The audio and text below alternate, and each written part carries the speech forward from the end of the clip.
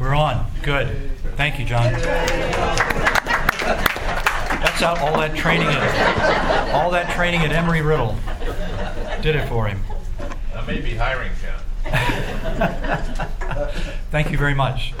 Okay, so Revelation 21:24 talks about boundaries and nations and kings of nations, even on the new earth. And I'm sure that some of that has to do with believers that will be ruling and reigning with Christ on the new earth. We also read that in Isaiah 60 and verses 1-3. Also Isaiah, talking about the future and the forever kingdom, speaks also of nations gathering there. So we know there's going to be places and cities and nations, and there's going to be geography similar to what we have even in our own day. But obviously, again, to be reminded that Christ is there, the Father's throne is here, according to Revelation 22:1-5, and Christ is ruling, and there is no more sin, there is no more evil, there is no more temptation, but all will be as the Lord created it in Genesis 1 and 2, and even better, when the curse is removed. One of the things I wanted to mention to you too, look at Revelation 21 while we're in Revelation, that end of the book. In Revelation 21, he starts speaking about the new heavens and new earth, and I want to read again these wonderful verses down to verse 9. And then I want to talk to you a little bit about, under the heading of geography, what is this New Jerusalem? Are we to take this passage about the New Jerusalem literally, or are we to take it figuratively? So you look at it with me, and then we'll talk about this just a minute. And I saw a new heaven, John writes, and a new earth. For the first heaven and the first earth passed away, and there is no longer any sea. Now, we said even last week that sea is often used of the wicked. Several places in the Old Testament and the New, the sea describes the whole gathering of the evil ones, the wicked ones. So that may be what that's referring to here, because other passages we saw last week speak of bodies of water, big bodies of water, again, on the new earth. And then he says, and I saw the holy city, the new Jerusalem, coming down out of heaven from God, made ready as a bride adorned for her husband. Who would the husband be here? Christ. Christ is the husband for sure. And I heard a loud voice from the throne saying, behold, the tabernacle of God is among men, and he shall dwell among them, and they shall be his people, and God himself shall be among them. And he shall wipe away every tear from their eyes, and there shall no longer be any death, and there shall no longer be any mourning, or crying, or pain. The first things have passed away. And he who sits on the throne said, behold, I am making all things new. And he said, write, for these words are faithful and true. And he said to me, it is done. I am the Alpha and the Omega, the beginning and the end. I will give to the one who thirsts from the spring of the water of life without cost. He who overcomes shall inherit these things, and I will be his God, and he will be my son. But for the cowardly and unbelieving and abominable and murderers and immoral persons and sorcerers and idolaters and all liars, their part will be in the lake that burns with fire and brimstone, which is the second death. And one of the angels who had the 7 bowls full of the 7 last plagues came and spoke with me, saying, come here, I shall show you the bride, the wife of the Lamb. Now, the bride, the wife of the Lamb, back in verse 2, is used again to describe what? The New Jerusalem. The New Jerusalem. So the question again is this something that we are supposed to understand as a city? Excuse me, Mo? Could you you just touch on what it says in Revelation 22 about it's going to be the river of life? And 22, 1-5? Yes. Yeah, if you could just wait on that a minute. We're going to get there just in a couple things, and we'll touch on that. But again, back to this, I'm of the opinion that probably this is a reference to this New Jerusalem that's coming down, is a reference to the bride of Christ. And who would that be? Church. All of us, the church, believers, everyone from all the way from back in Genesis chapter 3, after the fall, who has come to right relationship to God, who's coming back with Jesus to reign on the new earth. And the first reason would be because it's described as the bride. Particularly verse 9 that we read seems to say that this is the bride of Christ, the wife of the Lamb.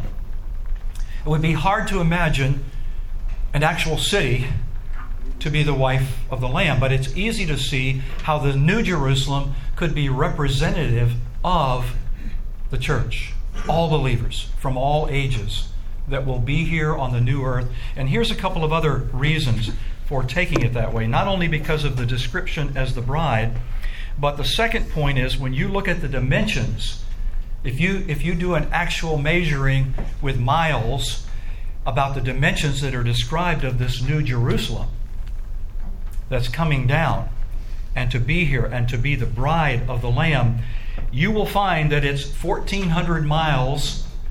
It is a square, 1,400 miles on each side with only 3 places to get in. That would be a strange, actual, literal city. A city that would stretch from the East Coast to out in Kansas, probably, somewhere in that vicinity. And if you also looked at its walls would be 200 walls all around this 1,400 miles all the way around, 200 and about 15 feet thick walls around that, if this is literal. And then the other thing is these walls go up 1,400 miles in the sky, up where the satellites are and beyond.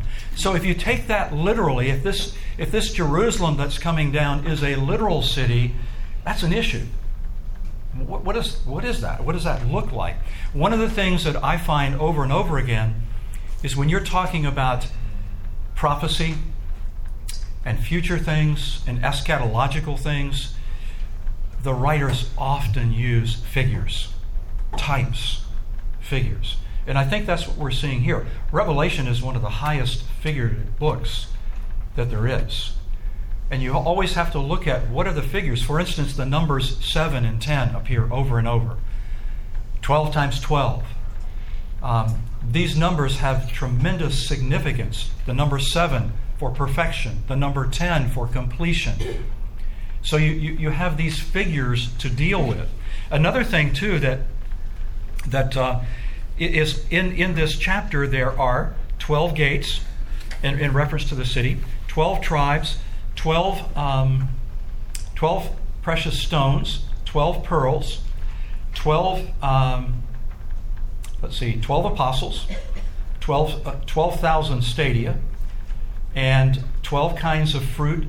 All of these things bearing fruit 12 months out of the year. So when you look at that, you kind of come away going, okay, there's 12 apostles, there are 12 tribes represented here. Could that not be both Jew and Gentile, all comprising the church? So there's a lot of other figurative language describing the things that are in this city. And then the last thing, and I write so small, I better pick this up so I can read what I put here. When it says, in terms of this place, there is no sun or moon because of the glory of God. We know that other passages make it very clear back in the Old Testament and the Psalms, we saw this last week, that it talks about the moon never ending and the sun never ending. So you have to be careful in apocalyptic literature, eschatological literature, about taking things literally or figuratively. It just seems much better to me to see that when he comes back in this new Jerusalem coming down out of heaven, the bride of Christ is indeed all of the Jews and all of the Gentiles for all of the ages of time that have come to him, that are dwelling here. And you remember too, we noticed this last week, that in verse in chapter 21, also in this particular section, verse 22, it says, "And I saw no temple in it, for the Lord God, the Almighty, and the Lamb became its temple." There's no temple there. The glory of God is going to shine forth in this new earth that we will be living in. Both the Father and the Son will be here. We will be with them. There will be nations. There will be boundaries. And I think we could think in terms much like today, except with all of the curse and all of the sin and everything else removed. Now, letter G from last week is in relationship to its inhabitants. In relationship to its inhabitants. The first one is, we've said already, Revelation 22, and let's look over there because Mo asked a question about this. And it says in Revelation 22, "And he showed me a river of the water of life, clear as crystal, coming from the throne of God and of the Lamb. And in the middle of its street, and on either side of the river, was the tree of life, bearing 12 kinds of fruit, yielding its fruit every month, and the leaves of the tree were for the healing of the nations. And there shall no longer be any curse, and the throne of God and of the Lamb shall be in it, and his bondservants shall serve him. And they shall see his face, and his name shall be on their foreheads. And there shall no longer be any night, and they shall not have need of the light of the lamp, nor of the light of the sun, because the Lord God shall illumine them, and they shall reign forever and ever." Now again, there's some very descriptive things there, aren't there? There's the river. He's talking about no longer the need of the sun. The throne of God will be here. We shall see his face. Back in the Old Testament, and by the way, does it seem to you that this is talking about Jesus or the Father when it says we shall see his face? Jesus is going to be here in a glorified body. From the time that Jesus was born, the second person of the Trinity took upon himself human flesh. From that time on, and forevermore, he will be a man with us. He is a man. He is human in every sense that we are. His glorified body is a type of what our glorified body will be like. We have seen his face. Not you and I, but others already have seen his face. They saw him after the resurrection. They fellowshiped with him for 40 days while he was here before the ascension. And some have seen him, such as Stephen, when he sees Jesus standing at the right hand of the Father, waiting his arrival there because he's being stoned to death. Stephen has seen his face. It seems to me that what he's talking about is something totally new here in the new heavens and new earth. And that is that for the first time in all of history, we will be able to look on the Father and see his face and not what? And not die. Because we are living in eternal, glorified bodies. Back to Mo's question about what the river of the water of life is. I would take it as a figure, Mo. A figure of the salvation that flows out of the throne of God that's affected everyone there. Could it also involve a literal body of water? I guess it could. But I think, again, the picture to me would be this river of life. It's a river of life. It's the life that flows out of the Father and has impacted everyone that's in the new earth with him. That's the way I would primarily look at it. It's the life that would be the emphasis. And by the way, when you see that, this would be the Greek word zoe. I'm almost positive that that's what it is, which is always used of eternal life. It's the word in the Greek language that would picture the life that we have in Christ. So you've got a lot of things here. The tree of life is there. Now I would tend to lean more literally on that, because where was it in the beginning? In the garden. And it seems like it's still there. And you remember he said, I don't want them, now that they've sinned, to eat of the tree of life. Because why? Excuse me? They would have lived forever. Yeah, they would live forever in their condition. And so they removed the tree of life, but now it appears up again in the new heavens and new earth. And I also would take verse 5 as not saying there's not a sun or a moon or these celestial bodies that are there that are accompanying this earth now, but that he's still talking about the predominant thing there will be the glory of God and the light that shines forth. Remember what they experienced on the Mount of Transfiguration? When the glory of God shined around him, and he turned just this glowing white, and his clothes did as well. So I think that's kind of what the picture might be there. That's my understanding. So let's look on. There's another thing here we want to say in terms the Father will be here, his throne will be here. I would say that we'll be able to look upon him as he is, since we're in glorified bodies. And then glorified saints will be here, and angels will be here. We know the angels will be here. That was number 3, because Revelation 5:11. Let's turn to Revelation 5 for a moment. In Revelation 5, we have both glorified saints, believers that are here, and we have the angels as well. Look at 9, 10, and 11. And they sang a new song, saying, Worthy art thou to take the book and to break its seals, for thou wast slain and didst purchase for God with thy blood men from every tribe and tongue and people and nation. And thou hast made them to be a kingdom and priests to our God, and they shall reign upon the earth.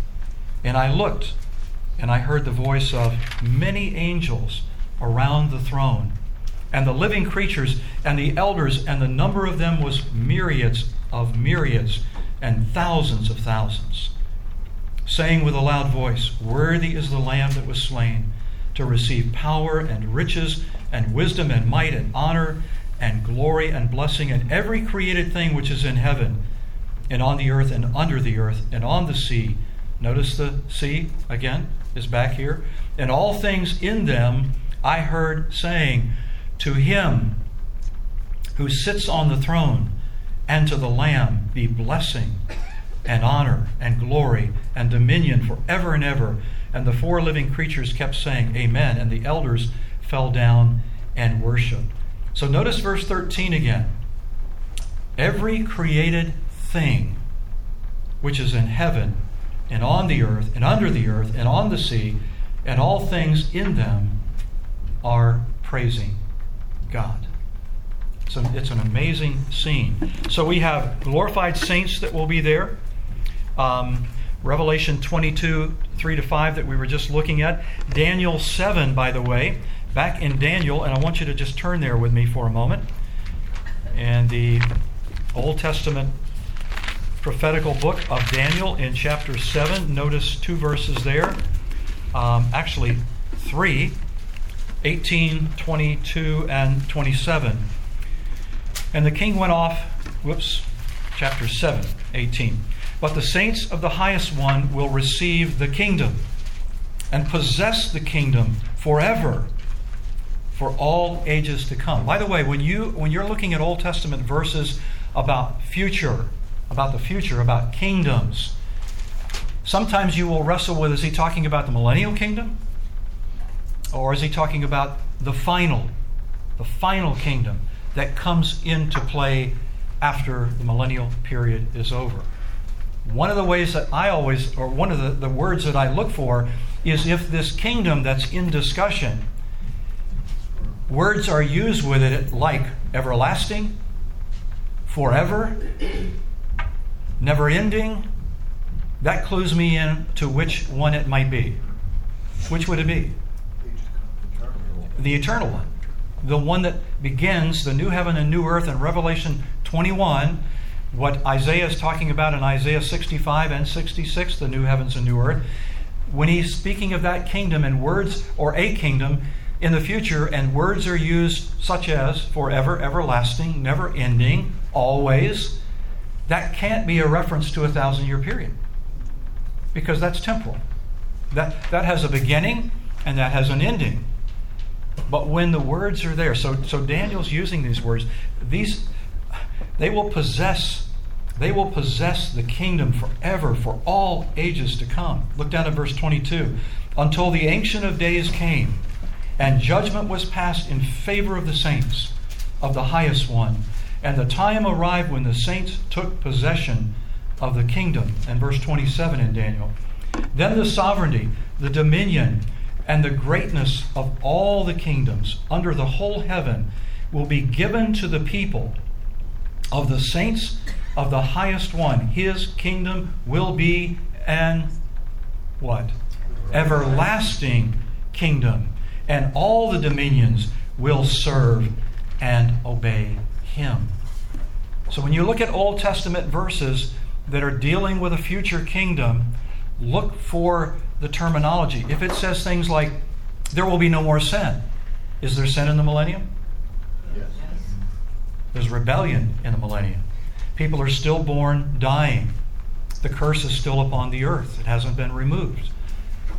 People have to be saved. People are still sinning. And by the end of the 1,000 years, what's happening in that period? Mass rebellion is occurring against Christ. So be careful when you're looking at Old Testament prophecy and looking at them, if you see words such as we've been describing, that picture an everlasting kingdom, then you know he's focusing on what? The new heavens and the new earth. Not some period that's just going to last for a while and then go away. So let me say a couple other things about these saints that are going to be there. Revelation 22, Revelation 5, Daniel 7. Here's some things that we learned. And again, I've written so small that I've got to pick this up to see it. But it'll help me use the microphone too. It seems very likely from all we read, and you know, here's an interesting thing. I think in many cases we get better descriptions in the Old Testament of what this everlasting kingdom will look like and be like, and especially for us, than we do in the New. I think it's in the New, but it's more detailed and more specific and maybe more plentiful even in the Old Testament, particularly the book of Isaiah. Isaiah has so much.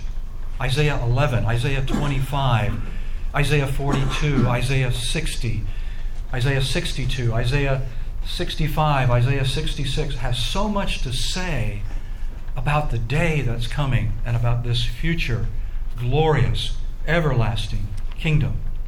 But here's some things I think that we get, the picture that we get about the saints who are there.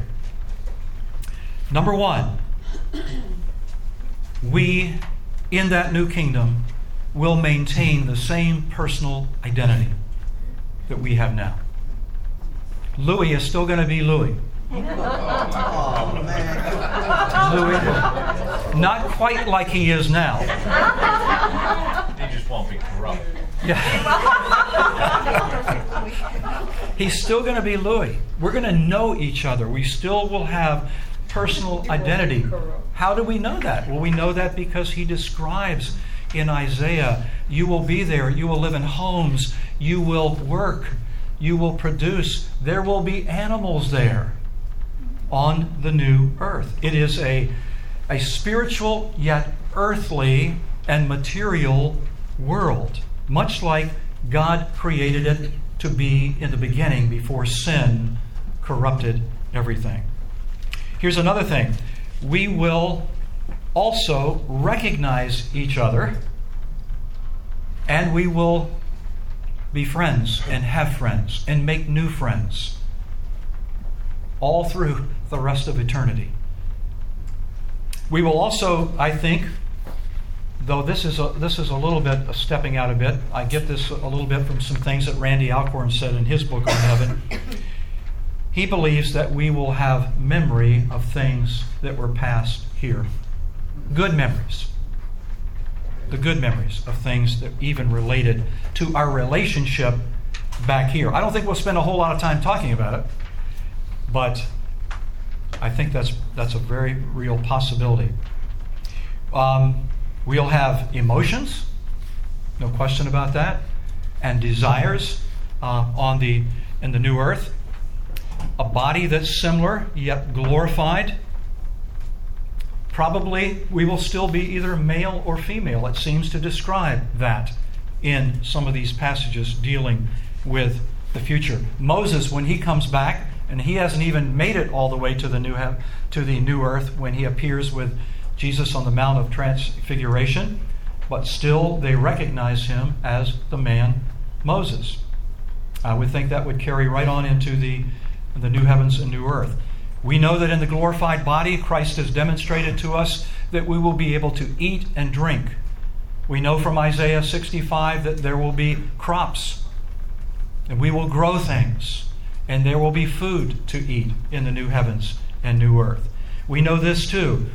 It will be life without temptation, never tempted to do anything evil, no flesh to try and come against our spirit, because our flesh now will be glorified and made in like manner unto our spirit in terms of its love for God and its desire to please Him. There won't be desires of the flesh there. No more sin. Can you even imagine just for a day what that would be like? It will be glorious. A body that will rest. Probably sleep. A body that will work. A body that will enjoy the things that God has given us there. A body that will live in a structure, in a home. And maybe without a plumber to call. I don't know. I don't know what kind of homes they will be, but they will be glorious homes, and on a glorious earth, and for all eternity that we will be there. So we know in relationship to its inhabitants, God and the Son will be there, the angels will be there, glorified saints will be there. And do you remember what it also says about believers in relationship to angels in 1 Corinthians chapter 6? We will be responsible for the angels. We will look over them. We will watch over them. We will, in a sense, rule and judge over them. And do you remember what Paul said in 1 Corinthians 6? He said, "Why are you going to Gentile courts, you Christians, when you have a problem with each other in this life? Why are you taking that matter to Gentile courts? You should be going where? To church leadership. Solve your problems. Don't go to Gentiles to help figure out what these problems are and to help solve them." He said, "Don't you know that one day you will judge the angels? Are you not sufficient now in Christ to deal with matters between yourselves?" It is sad. Can a believer, by the way, go and have a civil court with somebody that's not a believer? Seems that that's so. Where else would you go if there is a big issue here that needs resolving? Now, that doesn't mean you have to go. You could just say, forget it. But God may want you to go. He might want you to go to address evil in that particular civil court. But when it comes to matters between ourselves, that is a different story. So there are glorified saints there. There are angels there. There are animals there. And we read that in a lot of these passages, particularly in the Old Testament, but in the New as well. In relationship to time and space, there are some who think that in the new heavens and new earth, there won't be any reckoning of time. But here's what we do know about the new heavens and new earth. There will be seasons and growing times and harvest. Now, if there are growing times and seasons upon the new earth, similar to what we have now, then you would also figure there's a reckoning of time. If the sun and the moon are there, they're still 24-hour days. There's a reckoning of time. Time is not evil.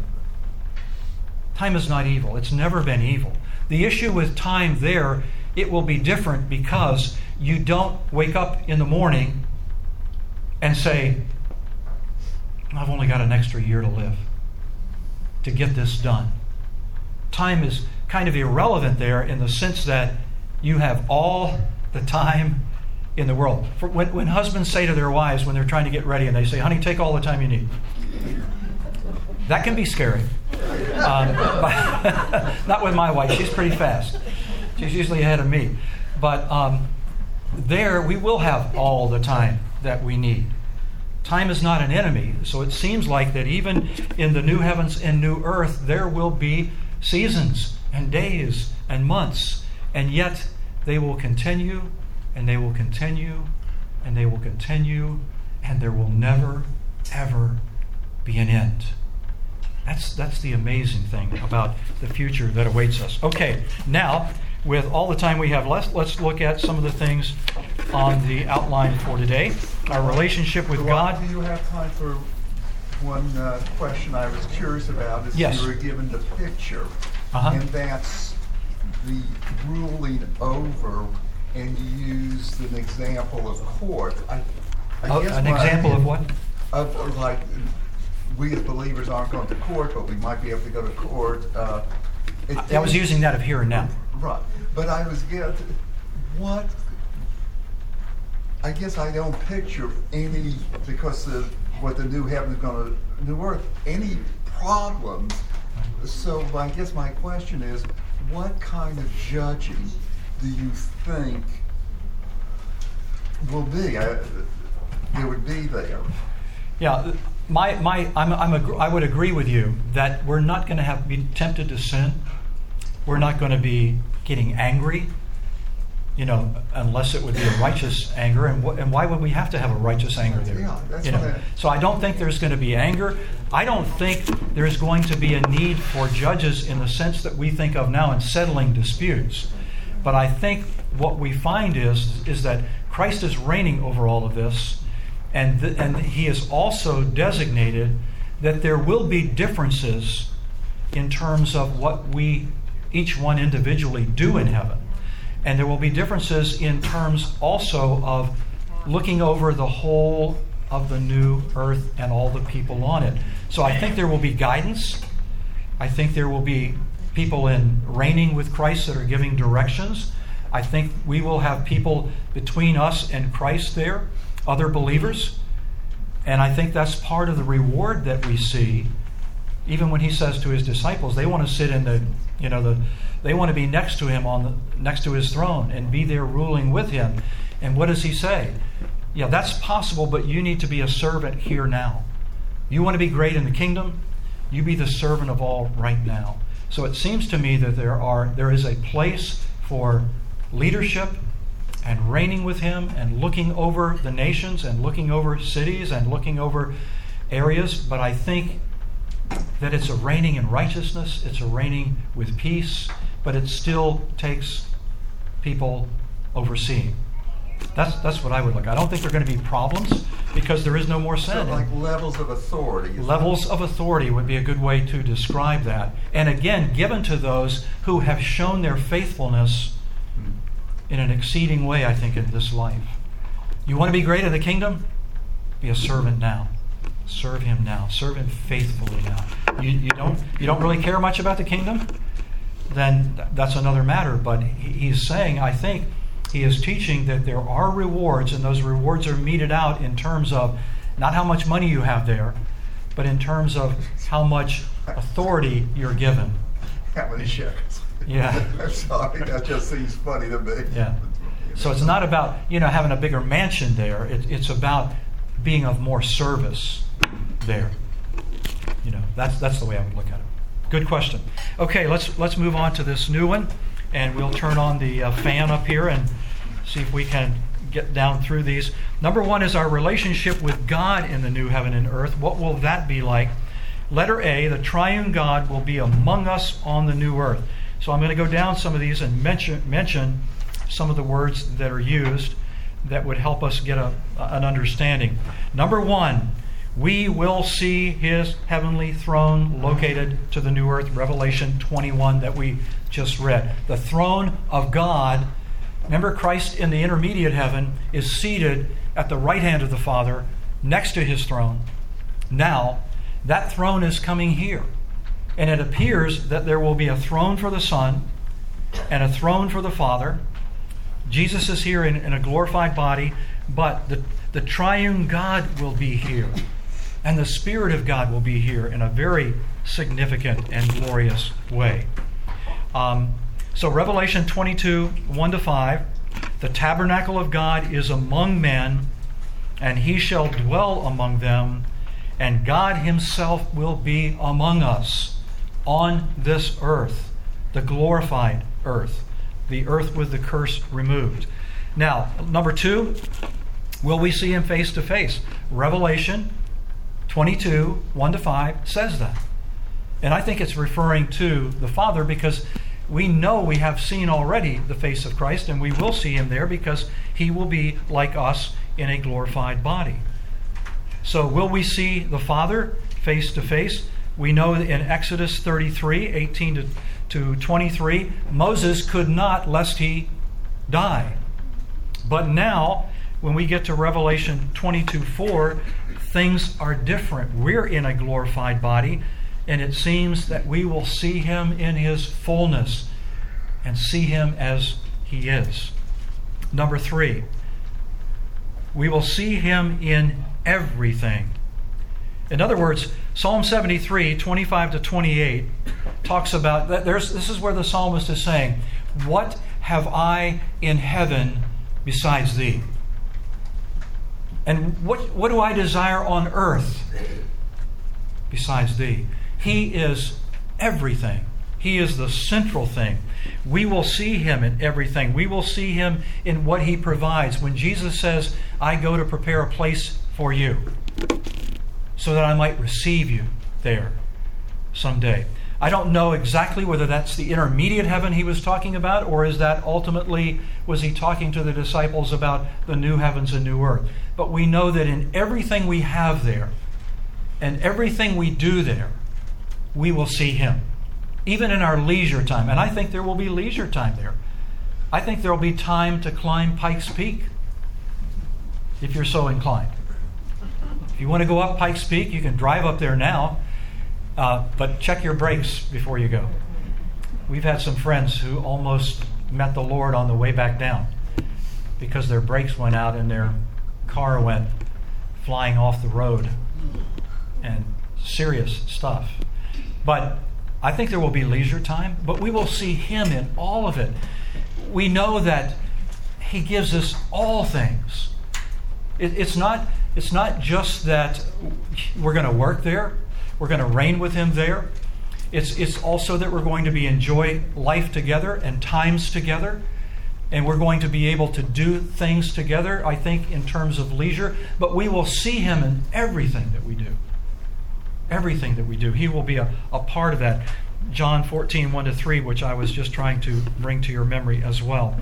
Number 4, we will see him in our new glorified bodies, which I take to mean we're going to see him in all his glory. We're going to be in glorified bodies.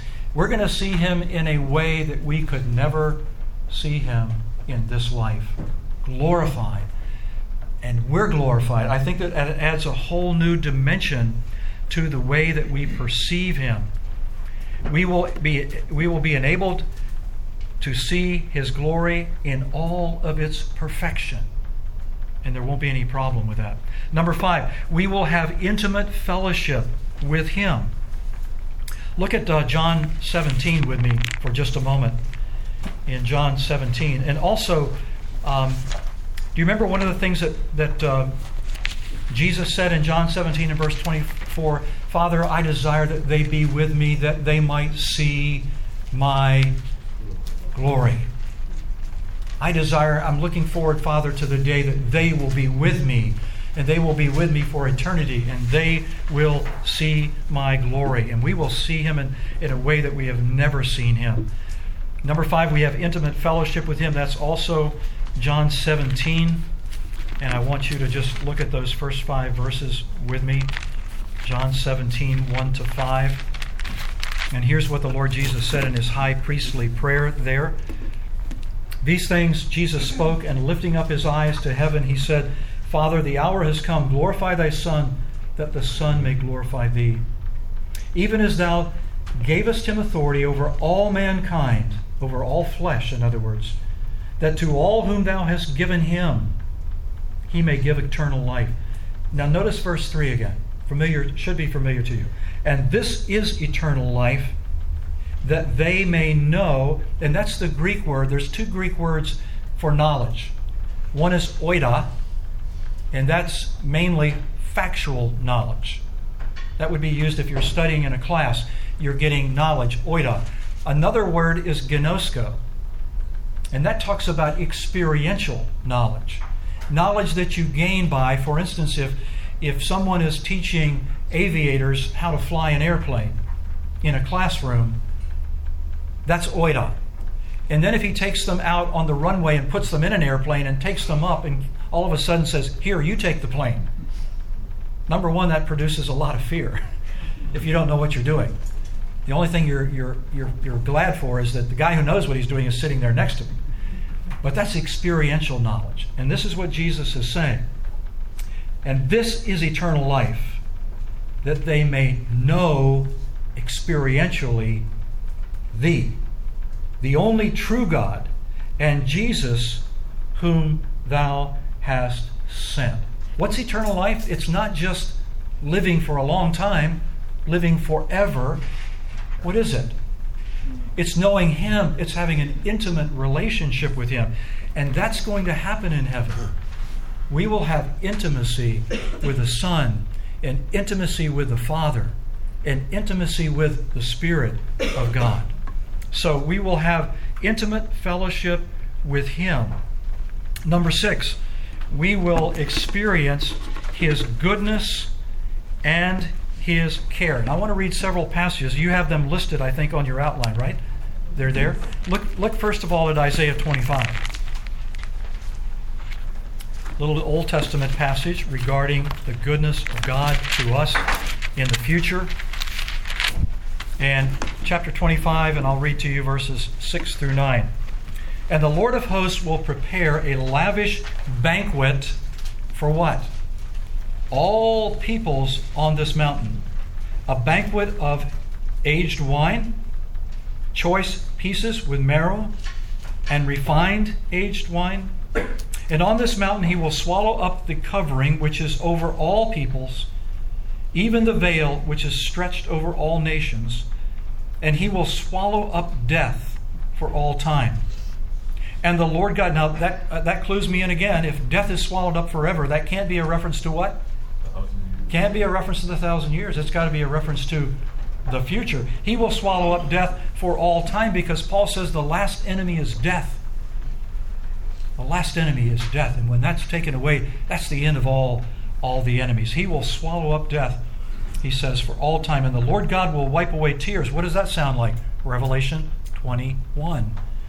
From all faces he will remove the reproach of all his people from all the earth. For the Lord has spoken, and it will be said in that day, behold, this is our God, for whom we have waited, that he might save us. Notice the care of God for his people here. Providing the food, providing the banquet, taking care of us, wiping away. It's interesting. It says he wipes away the tears. He cares for us in every aspect of our lives. And you see this in so many passages. Other passages that I listed here for you on this section were Luke 12:37 and Revelation 19:5-9. That's another banquet picture that takes place in the book of Revelation. And a couple others that I would add are Revelation 7:15-17. I'm going to just turn over and look at that one. You've got the other verses there for you about the care, the goodness and the care of God. So Revelation chapter 7 and verses 15-17. Listen to this section. For this reason they are before the throne of God, and they serve him day and night in his temple. And he sits on the throne, and he who sits on the throne shall spread his tabernacle over them. They shall hunger no more, neither thirst any more. Neither shall the sun beat down on them, nor any heat. For the Lamb in the center of the throne shall be their shepherd, and shall guide them to springs of the water of life, and shall wipe away every tear from their eyes. His care is just, it's hard to describe and hard to imagine, but He is with us in everything. It is what He purposed in the very beginning and beyond. Number 7, we will find our greatest joy in Him. Do you remember Psalm 16:11? Here's what it says. In His presence, and we will be in His presence, is fullness of joy. Can you, if I said to you, what was the most joyful day of your life? Can you come up with a day? If your wife is here, husbands, you better come up with a day. What was the most joyful day in your life? First child. First child, okay. A lot of things that we could share and say.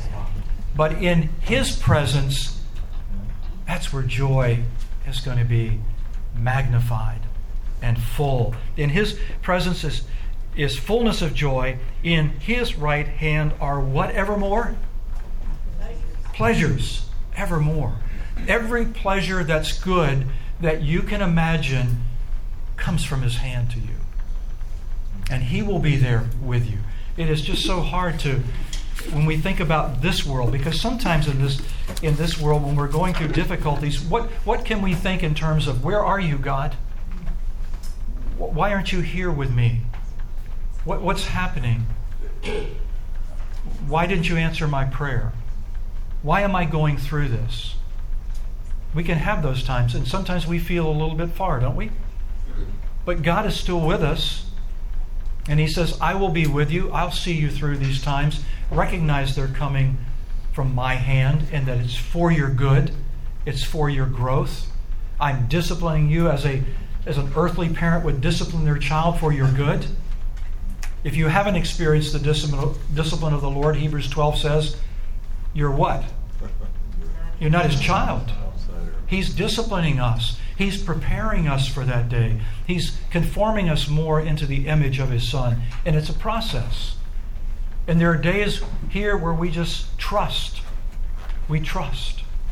That's all we do is we say, Father, my life is in your hands, and I trust you with what's going on today. Help me through it. You're in it, and you're in it for my good. And there's this trust that has to be there. So all of these things are going on. Letter B, the triune God will be the object of our worship on the new earth. And I think, number 1, we will worship Him in everything that we do. It's spontaneous. If you look at some of these verses, Revelation 5 and 7, which deal with the throngs around Him, worshiping Him in the book of Revelation, you will see this spontaneous outbreak of worship. Some have said there won't be any official services there, like an 8 o'clock service or a 10 o'clock service, but that it will be spontaneous, going on all the time and all over.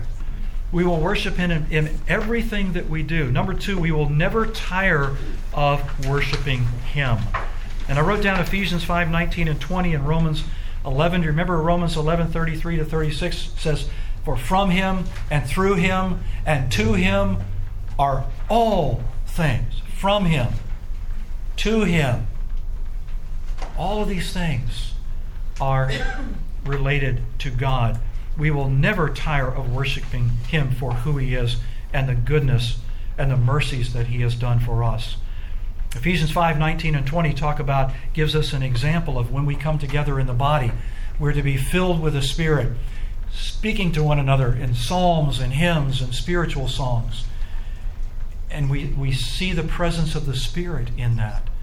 We see the filling of the Spirit in that. And when we are with Him, we will never tire of having those kind of opportunities for worship. Number 3, we will find no conflict between worshiping Him and enjoying this life. Romans 8:32, how will He not also with Him, Paul says, freely give us how many things?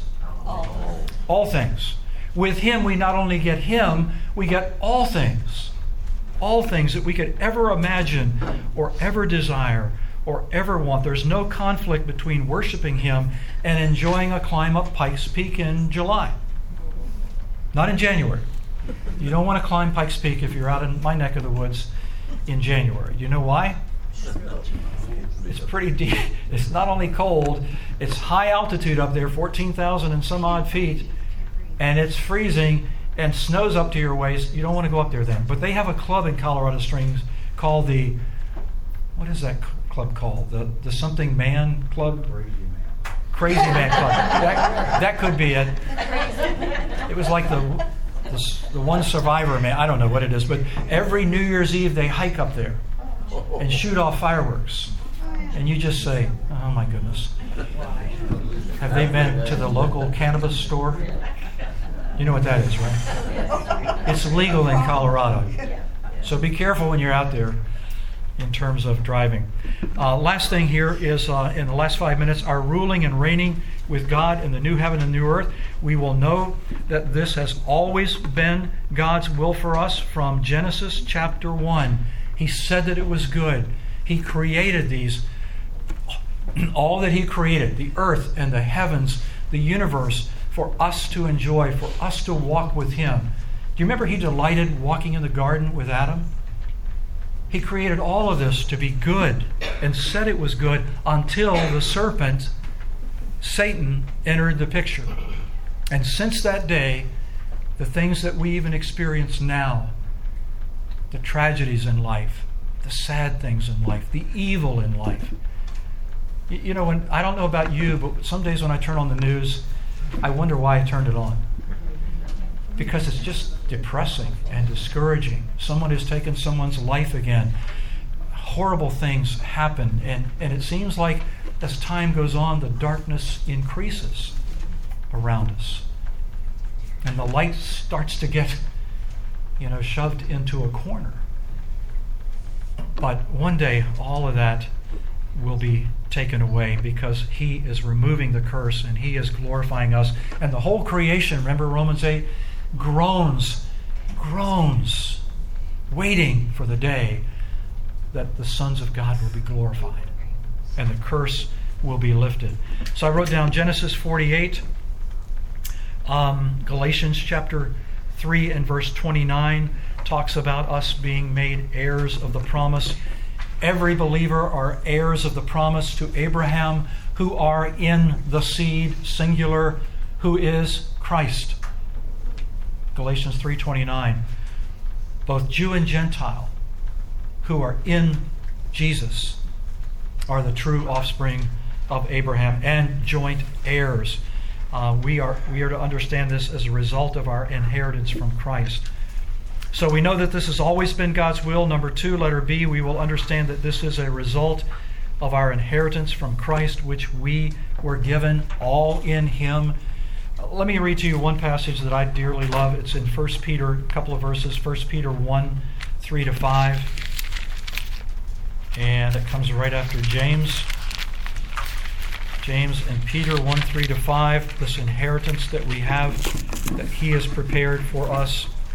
And here's what it says. Blessed be the God and Father of our Lord Jesus Christ, who, according to His great mercy, has caused us to be born again to a living hope through the resurrection of Jesus Christ from the dead, to obtain an inheritance which is imperishable, undefiled, and will not fade away, reserved in heaven for you, who are protected by the power of God through faith for a salvation ready to be revealed in the last time. That's coming. That's our inheritance. I don't know what your inheritance has been in this life. Some of us maybe got a good inheritance from our families, our parents. Others of us may not have gotten anything.